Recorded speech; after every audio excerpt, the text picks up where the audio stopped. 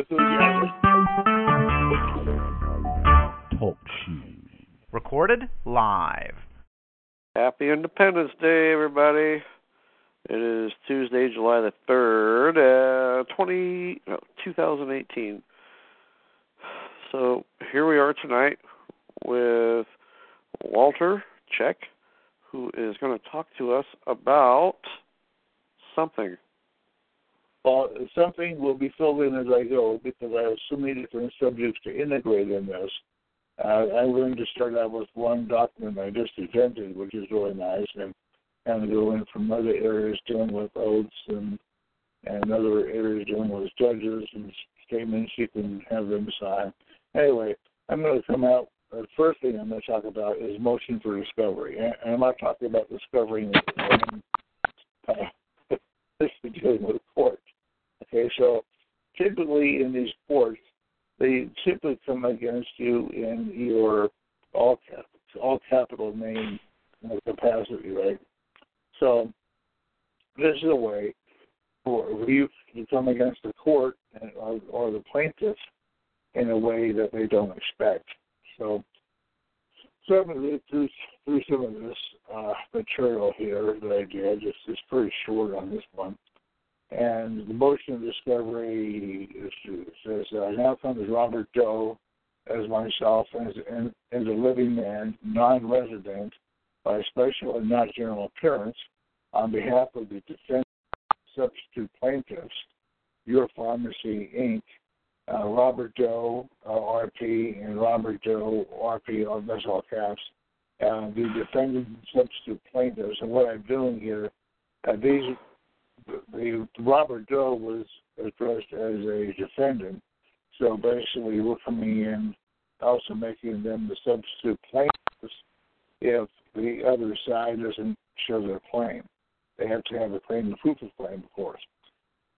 So with these different parties, there are sui juris, and for each of their motions for discovery hereby states as follows. Number one, that on this case, on April 24, 2018, the defendants and substitute plaintiffs were served with a complaint law and summons.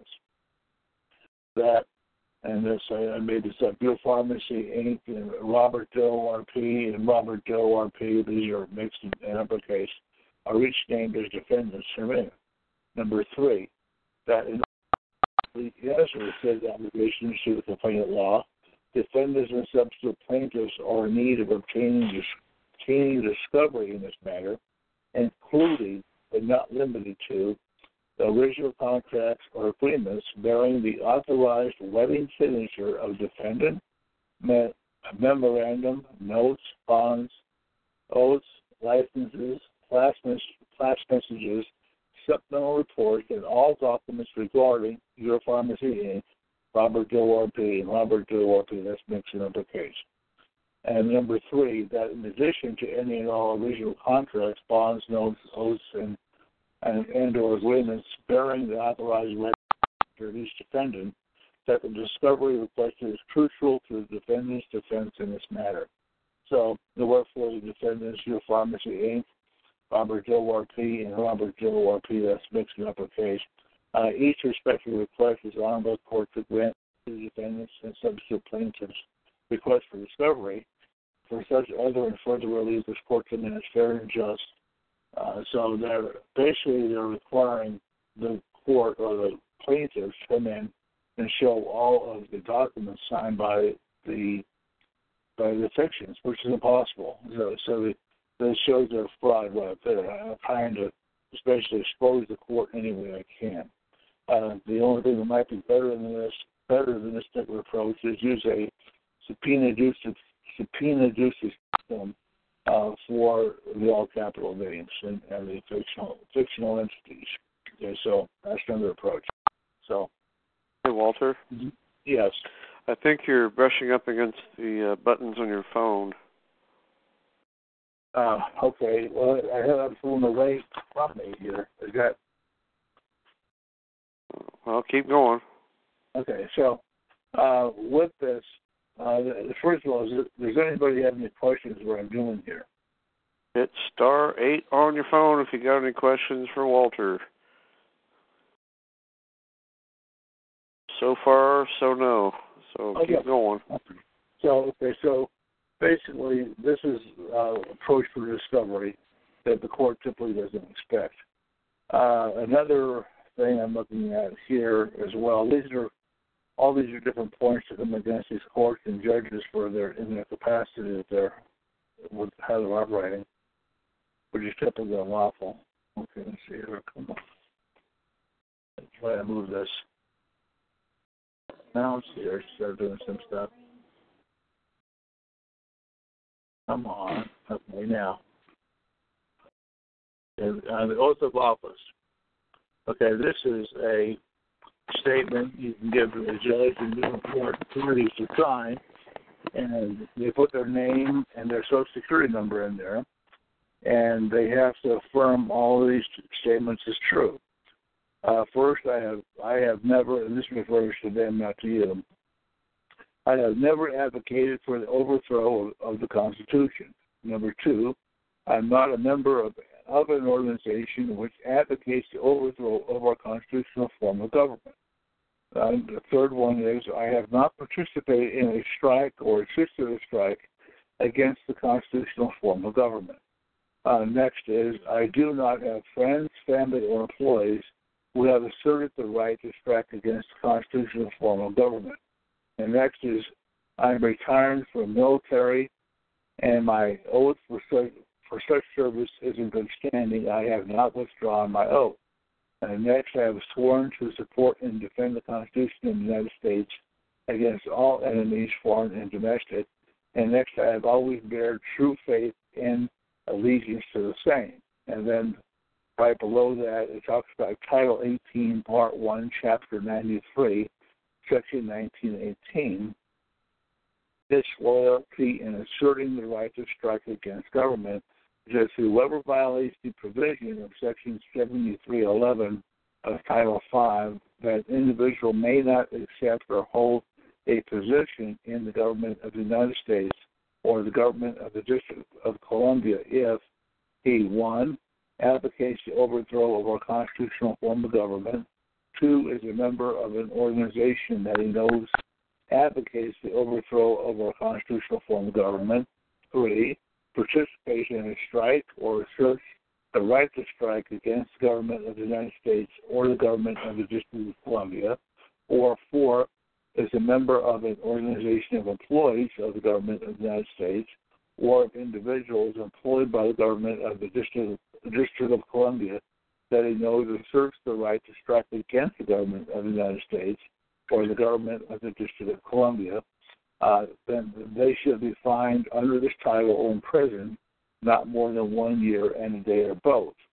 And the next part is under Title 10, Subtitle A, Part 2, Chapter 31, Section 502, enlistment oath, who may administer.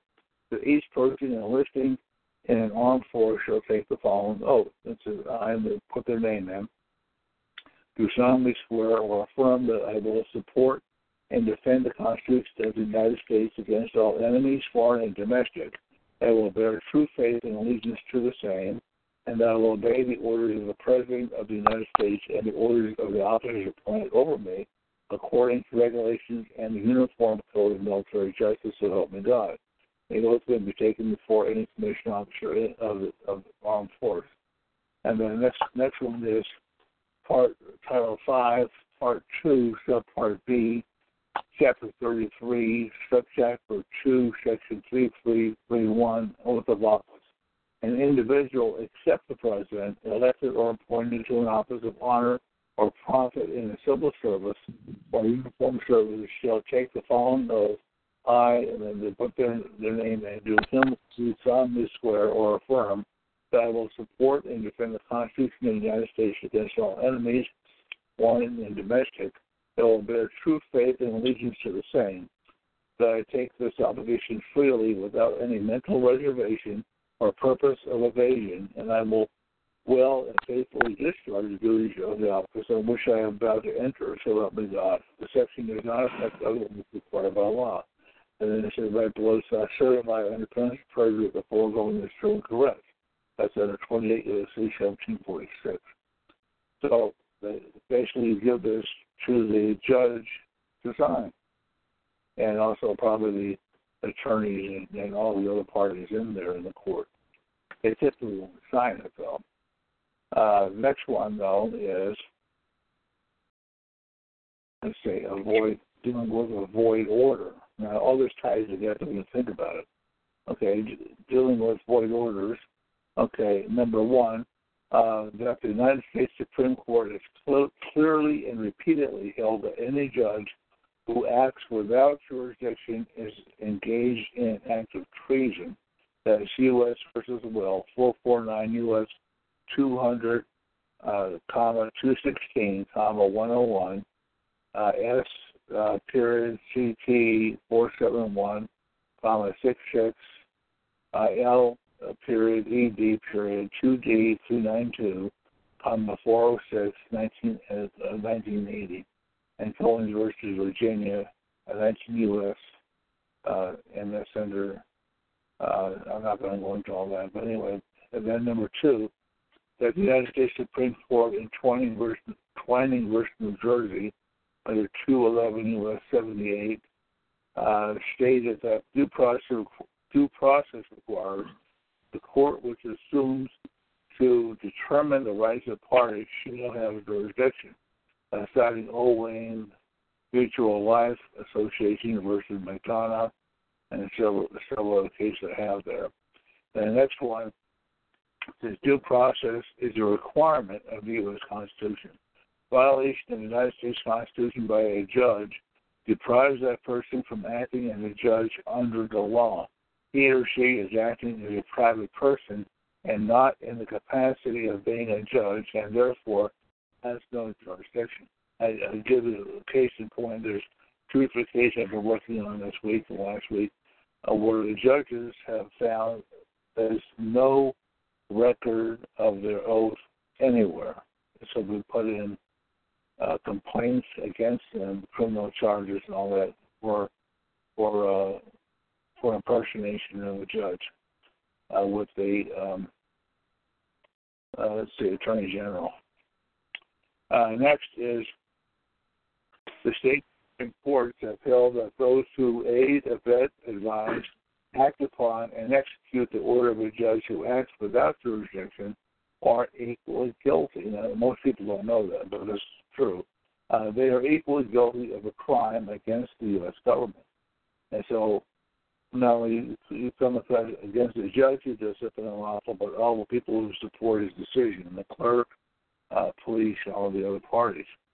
Now, a voidable order is an order that must be declared void by a judge to be void. And a void order is an order issued without jurisdiction by a judge and is void ab initio. That's to the very beginning.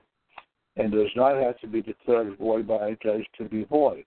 Only an inspection of the record of the case showing that the judge was without jurisdiction or violated the person's due process rights or where fraud was involved in the attempt. Hold it. Say that again. Repeat that about an order does not have to, for something to be void, it does not have to be declared by a judge. Right. Okay. It says, I'll read that one part again and continue so you get it.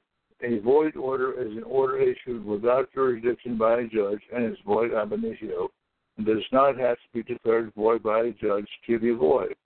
Only an inspection of the record of the case showing that the judge was without jurisdiction or violated the person's due process rights or where fraud was involved in attempted procurement of jurisdiction is sufficient for an order to be void. As Potenz, P-O-T-E-N-Z, Corporation versus Petrozini, and I have all the items on that, all different cases. In instances herein, the law stated that the orders are void ab initio and not voidable because they are already void. All right, so I think I mentioned this before. I was in a case where the other side wanted like sanctions and all kinds of crap, and so I did an administrative process on the judge, and I asked the judge to affirm my rights in the case, and if he didn't, then he agreed that the order was void. Yes. Null and void. And so I did an administrative process on him. I defaulted him, and I went into the court to record a notice of void judgment. And the gal at the counter said, "Hold on, I'll be right back." It took 20 minutes. And so they finally recorded it. Good. So, if you do an administrative process on the judge for that, that could be one way to avoid a judgment. Yes. Yeah, there's another case I talked with one of my other clients today, and said the judge came in and just ruled against them, and they said, well, the judge says, I don't have to give you a reason. I just ruled against you. And even though all of the evidence showed the other way, the feds court, they were probably being paid off, so that's reason for a void judgment right there when the judge comes in and does not give any reason whatsoever for their opinion, If they're not relying on evidence, but basically on their own feelings, emotions, bias, is void. Right. Next, there's a misconception by attorneys and judges that only a judge may declare an order void, but this is not the law. Number one, there is no statute nor case law that supports this. Supports this position. And number two, should there be any case law that allegedly supported this argument, that case would be directly contrary to the law established by the U.S. Supreme Court in Valley versus Northern Fire and Marine Insurance Company under 254 U.S. 348 under Article 41 S period CT period 116. That was a 1920 case, as well as other state courts, e.g. by the Illinois Supreme Court in People versus Miller, Supra, and then a party may have a court vacate a void order, but the void order is still void ab initio, which is to the beginning, whether vacated or not. A piece of paper does not determine whether an order is void. It just memorializes it, makes it legally binding, and voids out all previous orders returning this case to the date prior to an action leading to void ab initio. Okay. Does anybody have any questions so far? Hit *8 on your phone to raise your hand, and we'll call on you. Hit *8.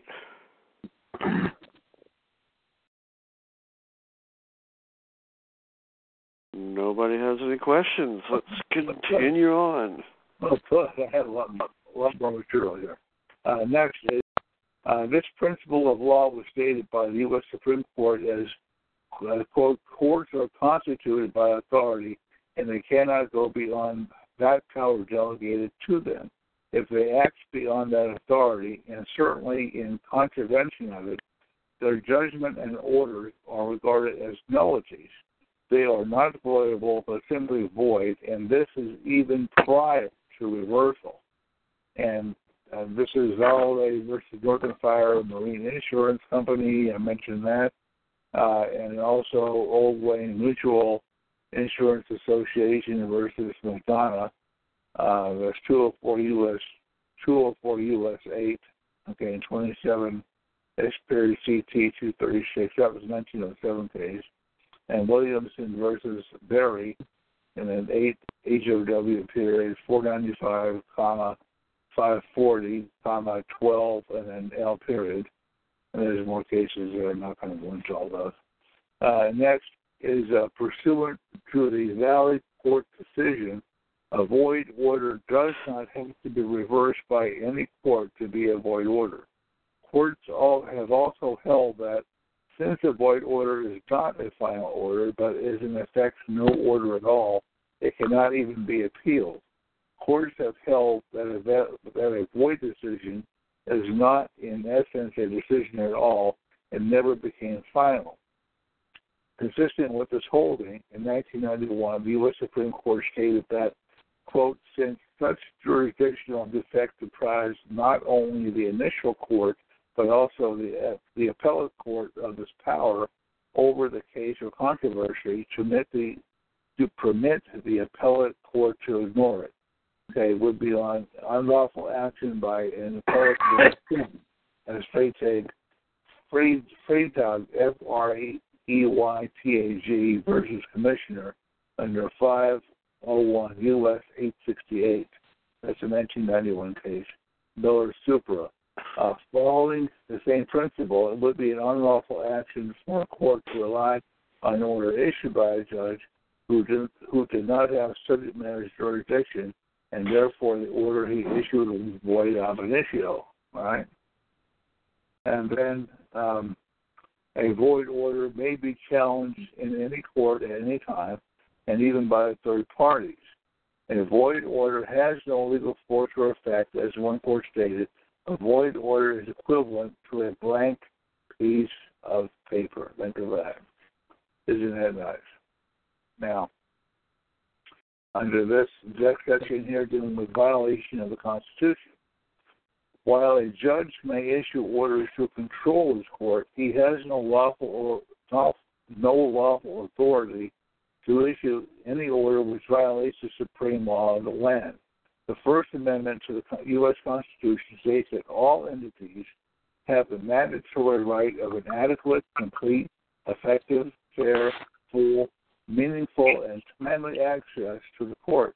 The 14th Amendment to the U.S. Constitution provides the interest of parents in the care, custody, and control of their children is perhaps the oldest of fundamental liberty interests recognized by the court. As Troxel versus Granville, the U.S.C. was 2000. Parents have a liberty interest of the custody established but procedures meeting the requirements of due process. That's Hooks versus Hooks, United States Court of Appeals, 1985.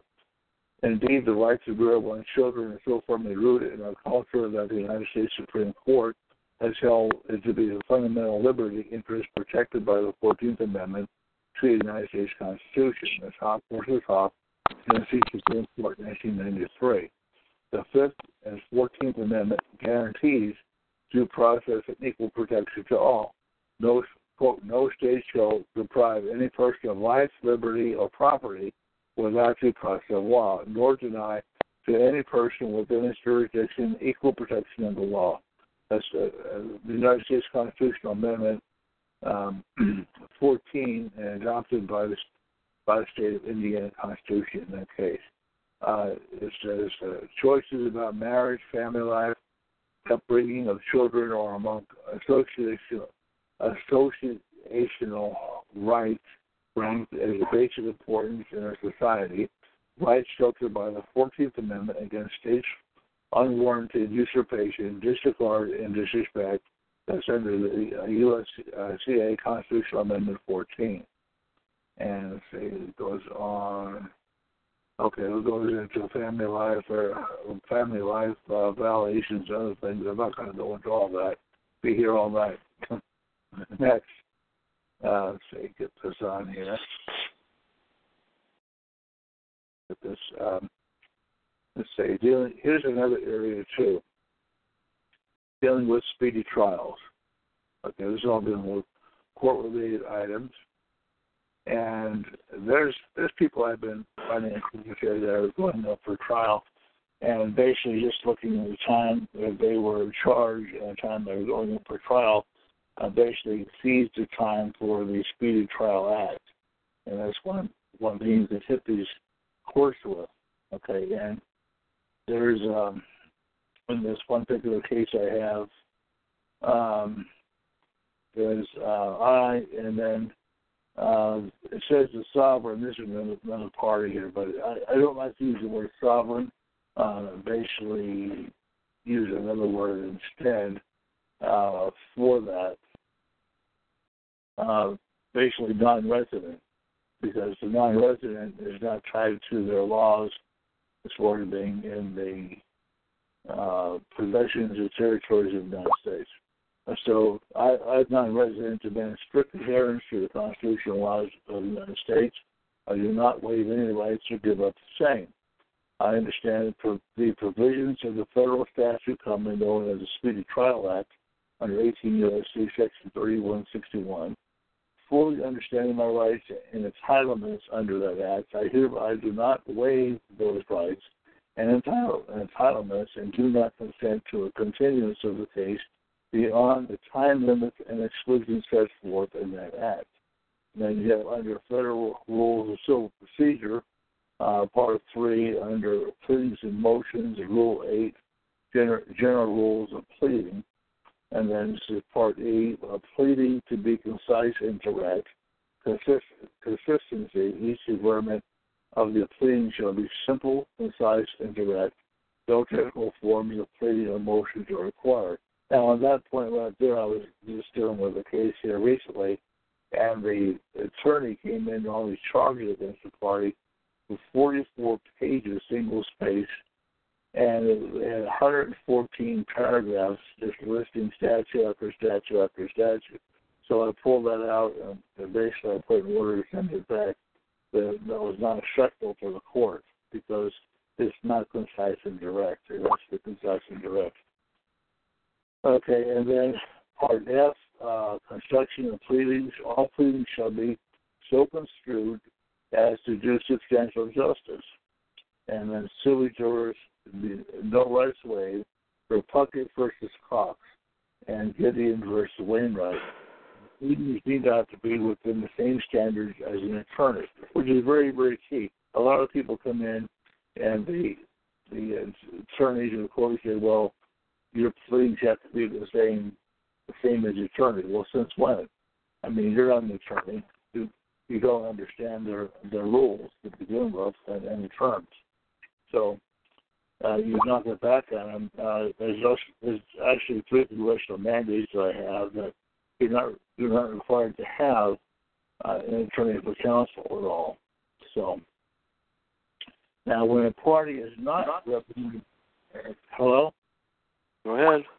Okay. When a party is not represented by counsel, service shall be made on the party personally, by mail, or by commercial carrier. Ordinarily, service on the party must be by a manner at least as expeditious as the manner used to file a document with the court. And then it's signed here, but certified under penalty of perjury if the foregoing is true and correct under 28 U.S.C. 1746. And it says expiration of time limit expired, okay, on a certain date. So, in other words, I have other rules here which I go into quite extensively as far as the times and the maximum time they're allowed, which is pretty good. I'll read some of this here as it goes into a lot of material here. I won't be able to cover it in one session, but I'll go over some of the key points because that's the key thing. And I know some people I'm working with right now probably looking at going into a trial for different things, and the trial is way beyond the time limit. That's a lot of these things. So that's one of the first things we address. So this is under Title 18, Part 2, Chapter 208, Section 3161. This is for time limits and exclusions.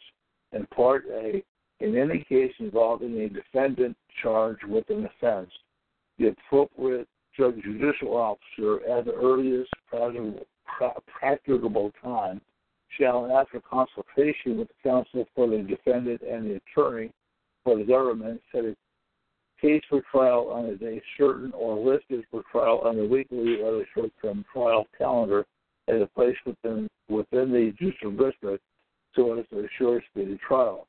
Part B, any information or indictment charging an individual with the commission of an offense shall be filed within 30 days from the date on which such individual was arrested or served with a summons in connection with the charges.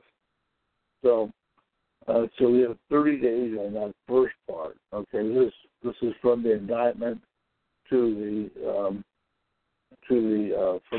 from the Commission of Defense is filed from the time the day was the individual was arrested for water. And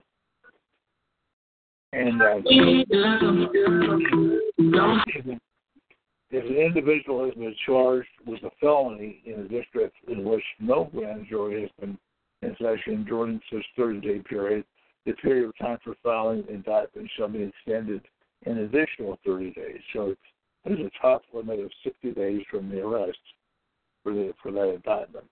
And then the next part, C, 1, in any case in which the plea of not guilty is entered, the trial of a defendant charged in information or indictment with the commission of an offense shall commence within 70 days from the filing date and making public of the information or indictment, or from the date the defendant has appeared before a judicial officer of the court in which such charge is pending. So in this case, where you have the plea of not guilty, okay, the trial has to start within 70 days from the time the person is charged, right? Now, let's say the defendant consents in writing to be tried before a magistrate judge on a complaint, the trial shall commence within 70 days from the date of such consent. Number 2, unless the defendant consents in writing to the contrary, the trial should not commence less than 30 days from the date on which the defendant first appears through counsel or expressly waives counsel and elects to proceed pro se. And actually, you don't want to proceed pro se, you want to proceed sui juris, right? And then the next part here, D1, if any indictment or information is dismissed upon motion of the defendant or when any charge contained in the complaint filed against individual is dismissed or otherwise dropped, and thereafter a complaint is filed against such defendant or individual charging him with the same offense or an offense based on the same conduct or arising from the same criminal episode, or information or indictment is filed charging such defendant with the same offense or offense based on the same conduct or arising from the same criminal episode, the provisions of subsection B and C of the section shall be applicable with respect to such subsequent complaint, indictment, or information as the case may be. There's a lot more in there, but the major thing is 60 to 70 days by the time you're charged to have a trial. So, and if it goes well beyond that, that's one reason to knock it out. All right. The other one. All right. Any questions on this so far? If you have any questions, hit *8 on your phone. I can tell you that we're losing people. Yeah. Yeah.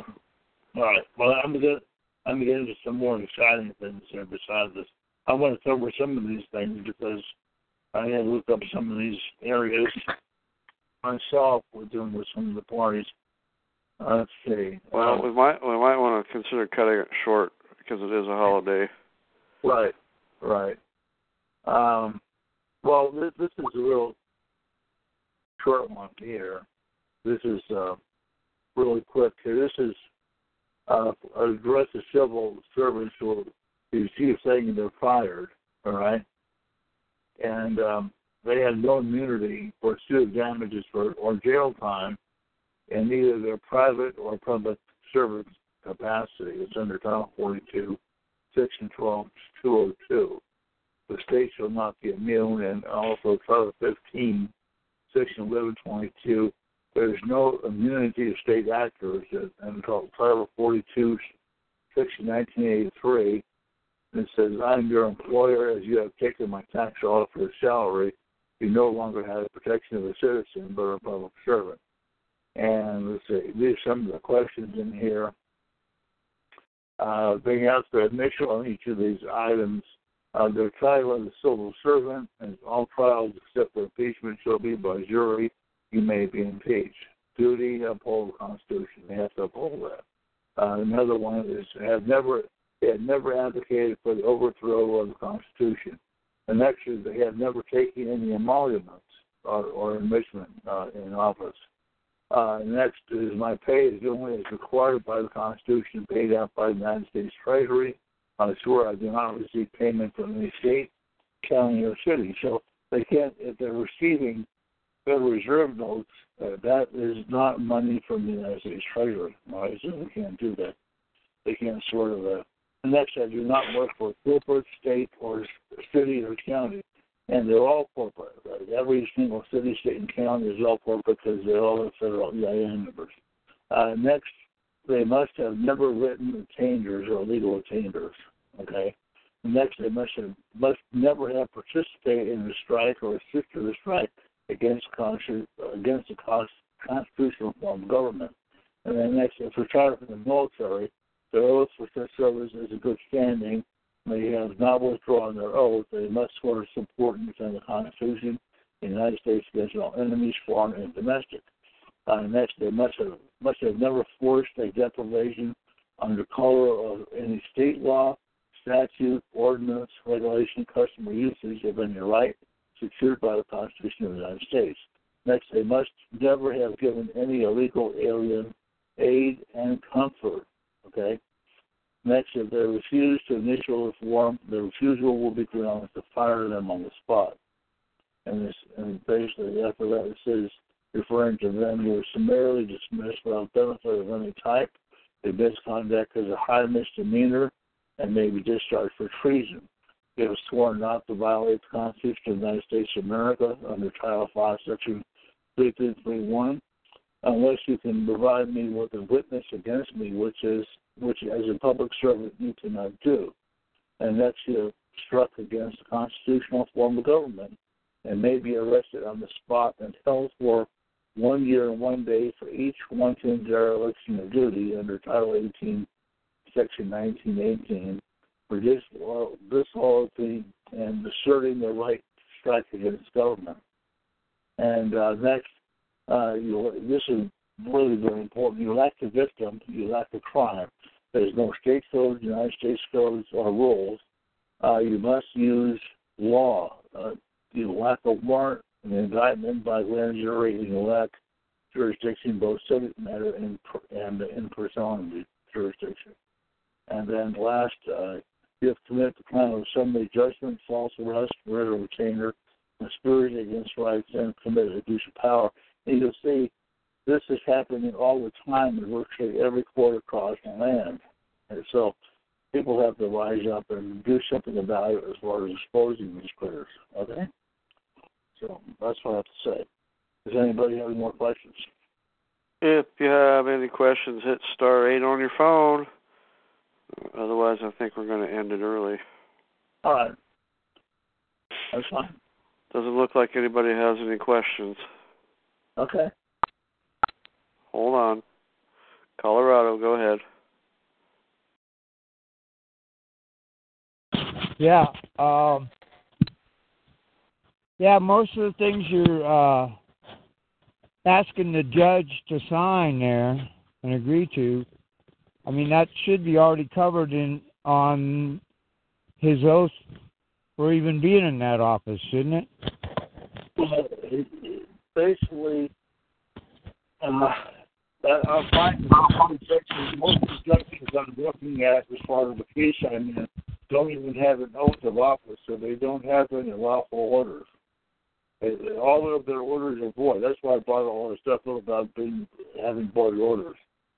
All right, they're basically committing false personation. They're basically acting as a government official, in which case they're not at all. Right, and most of them don't have a bond either. Well, that's right. There's an oath and a bond requirement, and they both have to coincide for their full term of office. Not where they have an oath for a couple of days and have a bond for some other days. It has to be for the full term. And when you go in to get when you try to get these, okay, you could. I had 2 or 3 cases last week, where the people went in and they tried to find these things for the judge, and there was no record whatsoever for any oath or any bond, or with the court, with the Secretary of State, or any public official had no record of them, so they're not qualified to be in that office. If anything, they should be arrested and put behind bars. Right. So what do you do in that case? Well, I have another document that you can put in to arrest the judge. I was just trying to cover some of that tonight. That's what I was trying to cover things very slowly. There's so many things to go over. I was dealing with this. Let's see. There's one here. It's come on.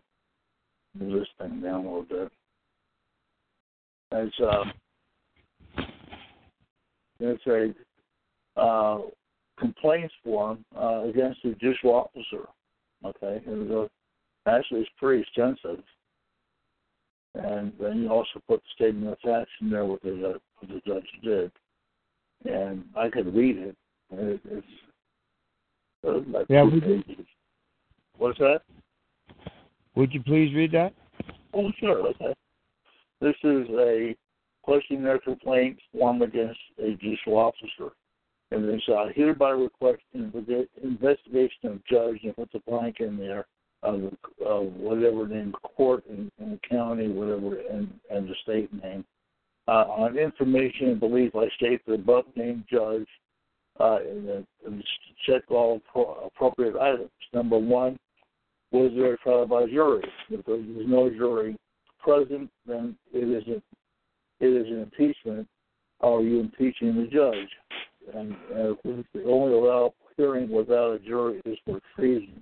The jury present, if there's no jury present, it's an automatic insanity of the judge. Number 2, the judge is subject to supreme law and has violated the person's rights under the Supremacy Clause that appears in Article 6 of the United States Constitution. Number 3, of course, the person will put a check mark to each of these as applicable. Number 3, has practiced law from the bench. Anytime a judge enters an attorney making a statement by or on behalf of a defendant or claiming that a point of view should apply, and then making an order that you use a certain attorney, mediator, or child protective service worker, anytime a judge violates constitutional law, it is practicing law from the bench. Number 4, failure to ensure rights. Due process, right to counsel, right to trial for a fine over $20. Child support is such a fine. Okay, number 5, has engaged in unethical and improper conduct of the judge. Demeanor, decorum includes inappropriate humor, including ordering an indigent to get an attorney. Number 6, partiality, bias, or prejudice against individual or group that includes embroilment, prejudgment, favoritism, including in full per religious, gender, race, disability, and indigent. Number 7, ex parte, or one-sided communication with one or some, but not all parties or attorneys, including refusing to listen to a pro se or pro party or the jurist. 8, conflict of interest or failure to disqualify on bench. This is on bench abuse of authority in performance of the public servant. Okay, number 9, gifts or loans or favors or ticket fixing, including tabling of charges and failure to charge social or other parent for kidnapping, abduction, and contempt of court is giving of a favor or ticket fixing. Number 10, administrative malfeasance that includes conflicts between judges, failure to supervise staff, delay in responding to complaints about commissioners, for example. Number 11, decisional delay, tardiness, attendance. Number 12, sexual harassment or inappropriate workplace gender comments, lack of candor or cooperation with regulatory authorities. 13. Has willfully or persistently failed to perform an official duty by A.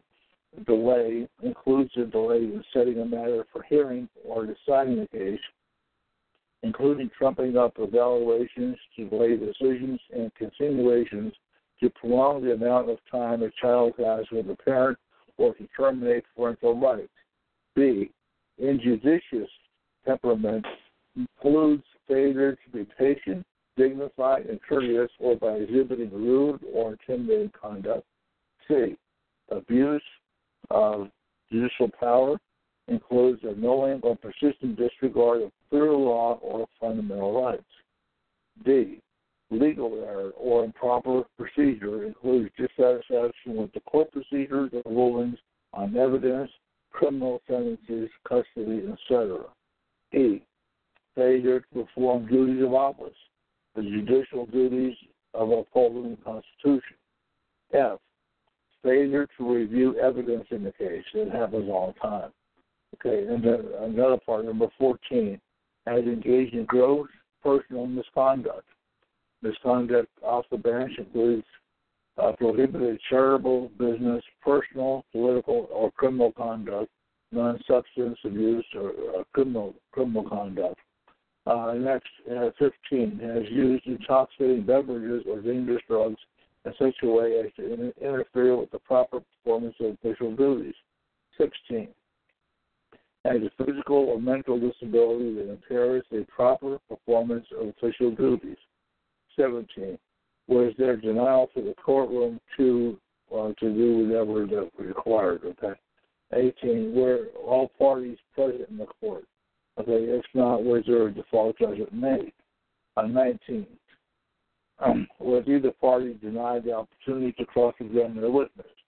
20, was a timely attempt to introduce testimony from Child Protective Service, mediation, or the other party? 21, was there an attempt at improper service of papers or notice of appearance of witnesses? 22, was there proof of service of the court date and all evidence witnesses present? 23, was the exculpatory evidence ignored, or did you have proof that nothing happened? And then it goes down here about the Title 28, Judiciary and Judicial Procedure, Part 1, Organization of Courts, Chapter 21, General Provisions applicable to courts and judges. In Section 453, talking about oaths of judges. Okay, and moves on down here. Well, there's a lot more. Then it goes into statement of facts where you put the specific details of what the judge did and constitutes misconduct or indicates disability of the judge to hold the position. So, and it also shows the code numbers and things like this that might be applicable. And then there's all R.E. Adamson versus California on June 23, 1947. The first 10 amendments were proposed and adopted largely because of fear the government might unduly interfere with prized individual liberties. The people wanted and demanded a Bill of Rights written into the Constitution. The amendments embodying the Bill of Rights were intended to curb all branches of the federal government in the fields touched by the amendments, the legislative, executive, and judicial. The 5th, 6th, and 8th amendments were pointedly aimed at confining exercise of power by courts. All right, so, and there's more here that a private citizen can be held liable under Section 1983. And this is while a private citizen cannot ordinarily be held under Section 1983 because the statute requires action under color of law, state statute. If a private citizen conspires with the state actor, then the private citizen is subject to Section 1983 liability. as Brokaw versus Mercer County and some other cases. And let's see, to establish 1983 liability through conspiracy theory, the plaintiff must demonstrate that, one, state official and private individual reached an understanding to deprive the plaintiff of his constitutional rights, and two, those individuals were willful participants in joint activity with the state or its agents. Right, and that's under Fries versus Elsewhere, 146 F3D 452 457. So, I mean, there's a whole bunch more I go into. We have somebody else that has a question. Go ahead. Go ahead. Hi, Walter. Yes. That was an awesome list you just read. It's a little difficult to hear you. Is there any way to get a copy of that list? I have it. I could probably send it over to Chad, and he could probably put it on the site. Yeah, because I think there's several things in there that I and others could use that would just... The whole purpose of me being out here is to bring this stuff out for people to use. And I don't want to be the only one in the world doing this. Have other people use it too, you know? Yes, I like that part on the private citizen versus the public official. Yes. Yeah, I have that. I have a whole bunch more in here as well. The state shall be considered, the next one, to have denied equal protection of the law secured by the Constitution. There's under a whole bunch of different sections in here. And then, let's see here. I kind of read this under the first part. The United States or any agency thereof, or any officer or any person acting under that officer of the United States or of the agency thereof, sued in an official or individual capacity for any act under color of such office, or on account of any right, title, or authority claimed under any act of Congress for the apprehension or punishment of criminals or the collection of revenue. And it goes into the liability. Well, in such a case, is it especially if you had a judge that acted ultra-virus, is it best if you bring a suit against him to go after him in both his individual and public capacity? Well, yeah, you attack him first in the individual capacity. If it's a public official, the only way you can really attack him successfully is in an individual capacity. Because if you attack him in the public capacity, you're assuming or presuming that is the official capacity of that position is to deprive you of your rights, and it's not. But the person is doing it in an individual capacity, so it should be sued or handled in an individual capacity because it's his individual decision that's causing the harm. So I guess what I'm asking, is it best to throw both in your suit just in case one is stronger than the other, or does that bring confusion? Well, what I would do is you're not going against the office. You attack the person in that same capacity. You have their name, in this case, name, comma, NSA, DBA, and they're all capital name, and they're all capital name position, and they're operate with the organization they're working for, all capital, and their address, all capital, comma, supervisor, errors, agent, and sign. So that's anybody that's with them and trying to enforce what they're doing. Remember, I read earlier tonight, as you were on the show, about other individuals that were working under the parties making decisions to enforce unlawful decisions are also liable. Remember that? So this would be to address the supervisors, anybody above, heirs, agents, and assigned. So anybody assigned his position or working with them to move against you in unlawful capacity could be nailed. Okay. All right. Okay, thank you. One way to do this kind of line is to do a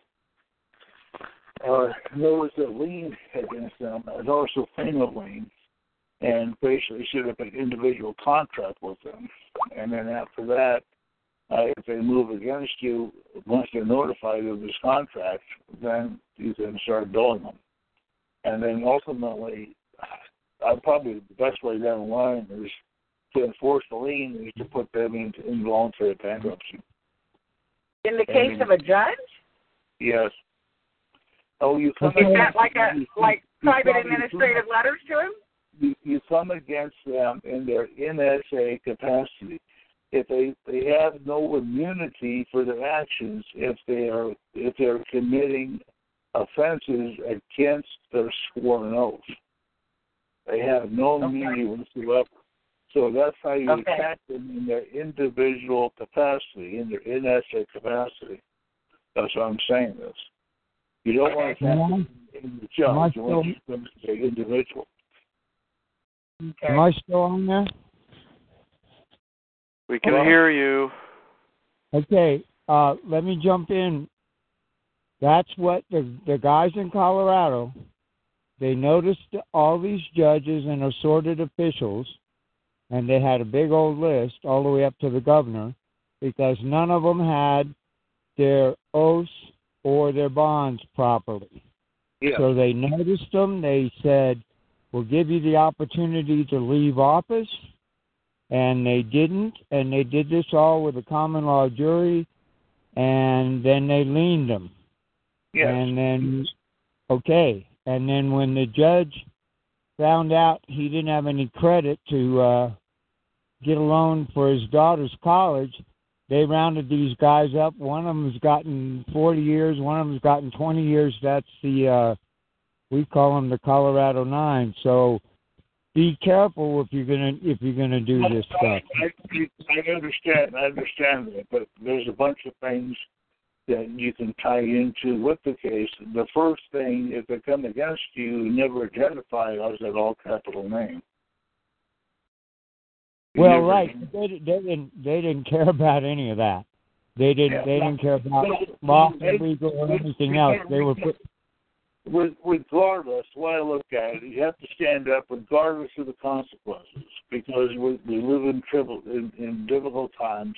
But if people don't stand up to do anything, it's going to get much worse, much faster. Well, it seems to me a safer thing to do would be do an administrative process and then go find their bonds and then put in a claim against their bond.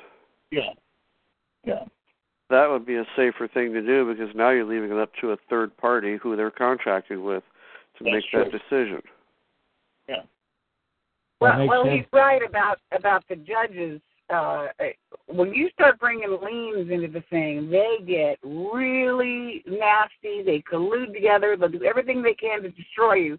But I also agree with you, Walter, that somebody's got to start standing up, or it's just going to get worse and worse and worse.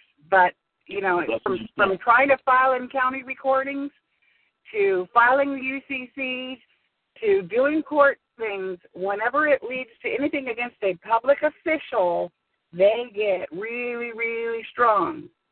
Of course. I've seen it over and over again. I'm taking skirts, but people stand up en masse and start doing this. They'll have no choice but to back down. Right. Yeah, one of these enthusiasts, I understand what they're doing. They're trying to stamp it out. But you've got thousands of people doing this all of a sudden. They won't be able to contain it. They won't be able to do it. Class action. Yeah, well, class action are typically tied with attorneys. I trust that as far as I can throw it. I never trust anything with attorneys. It's worthless. No. Attorneys are okay, well, when you talk about those void orders, they're not voidable, they're void. And that you don't need a court to rule on that. Yet they go ahead and they lien and they levy and they do all that. How do you enforce that when it is void? I mean, how do you stop them? Well, I guess folks started out with the bonds and trying to find the bonds or remove the bonds. And once their bonds are gone, they can't work for the government anymore. Uh-huh. That's effective. Yeah. Okay. All right, so we're at our hour now. So I think I'm going to wrap it up so people can go enjoy their holiday. Enjoy all the fireworks you can't fire out here in Arizona because of... Yeah, pretty much everywhere else, too. All right, so I think that's going to do it. So, Walter, thank you again for that incredible piece of education. And you guys will follow up again next week. Thanks, So everybody, thank you very much, and good night. Okay, good night.